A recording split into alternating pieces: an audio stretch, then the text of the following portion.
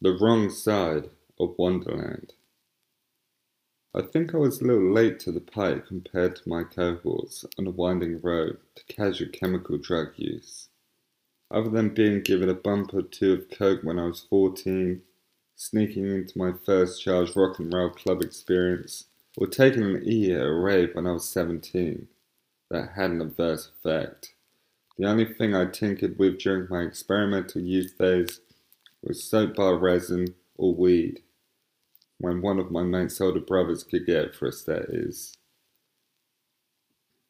From the age of 18, I was in one of those immature controlling relationships where venturing out without my significant other would always end up in a row and threats of, "I think we should break up," or "I hate your family," or whatever naysaying phrases that would pop into their head that they thought would keep me grounded and tied to their "I love you, don't leave me" tether.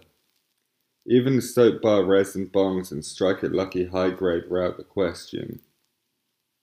Time had finally taken its toll as I yearned to be released from the shadowy Jiminy Cricket-like conscience who wanted to watch my every move.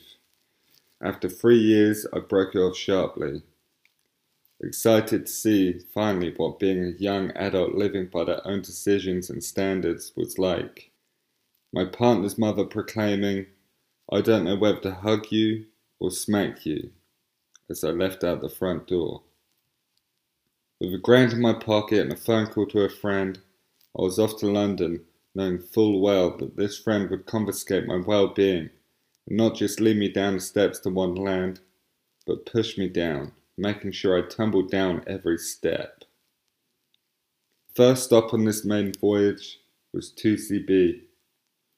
With the trippiness of acid and the rush of MDMA, this had me on the ropes my first outing. After an hour, I was enraged with myself and pulling out my hair in the confines of one of Shoreditch's finest wheelie bins. After puking my fuzzy-feeling guts up, I was dragged to a gay bar where the narcotic finally clicked. I instantly went from the depths of doom to nirvana at the flick of a switch.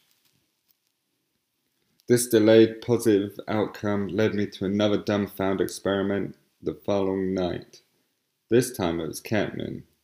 The slow, goofy feeling had me reaching for my feet, which at this point seemed at least 3 meters away from my sweaty palms.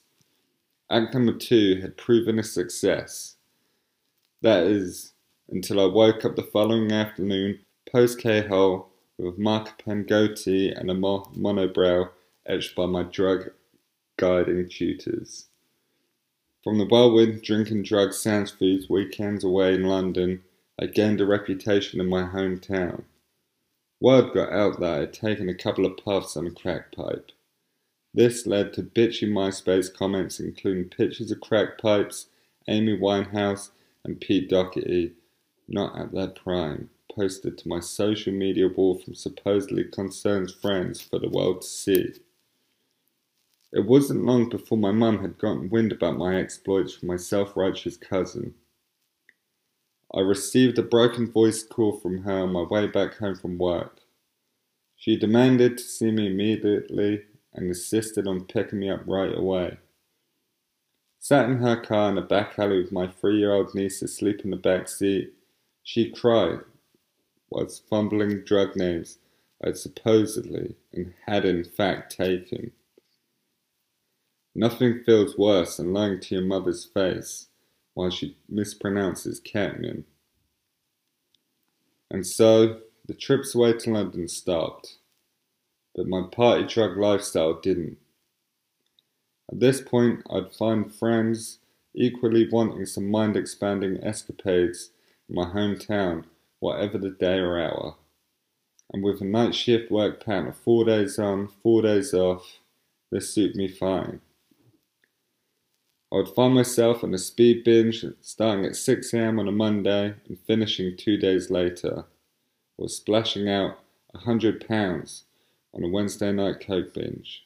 Even when I would oversleep and wake up at 3 AM, I could take a walk and find my friend's dim light song, giving the green light to knock on and join in the debauchery.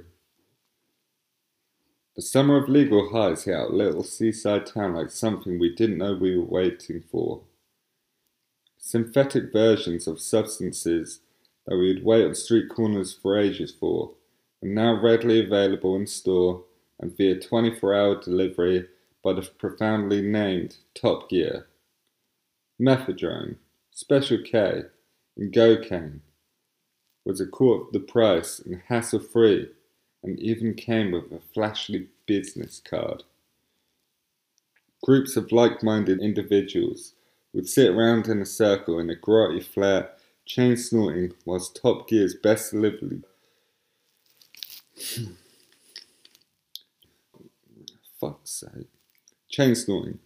Top Gear's best delivery driver was on his way for yet another drop off.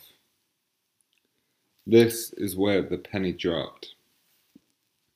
After a heavy night of Special K use and with little sleep, I found myself that afternoon alone in a room I rented trying to shake off a particularly demonic come-down.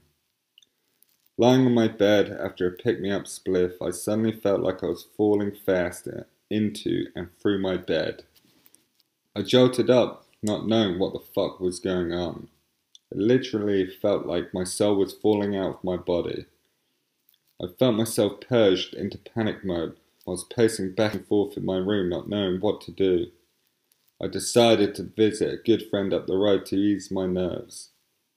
This was a completely new situation to me, one of desperately wanting company for fear of dying, but at the same time, desperately wanting to be alone in shame.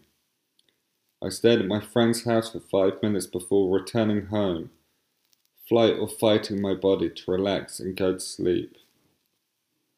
2 days later, whilst huddled with a group of friends in one of their bedrooms smoking weed, this feeling got me again. I tried explaining to my friends what was happening, but their instant reassurance and their cackling laughs sucked me in deeper and deeper to the wrong side of Wonderland. With this, the only action I felt viable was to go to my sister's house that was round the corner. Upon arrival, my sister's partner at the time informed me she was in fact at her job as a trainee nurse. From there, things were going rapidly downhill in my subconscious as my inner leaps of body and mind terror turned into an adrenaline attack. This had me rolling on the floor in a fit with my jaw gurning and my arms twisted and locked. All whilst my sister's, heavily overweight, partner was watching TV in his pants and t-shirt, wondering how could a spliff do this to me. As time wore on, the cavalry finally arrived in the form of my sister and, unbeknownst to me at the time, my mother. As soon as I saw my mum, I dove into her in a flood of tears, wanting to be held like a baby, all the while feeling mass amounts of guilt having my family see me like this. And since then, the feeling has never left me, something I felt but couldn't put into words.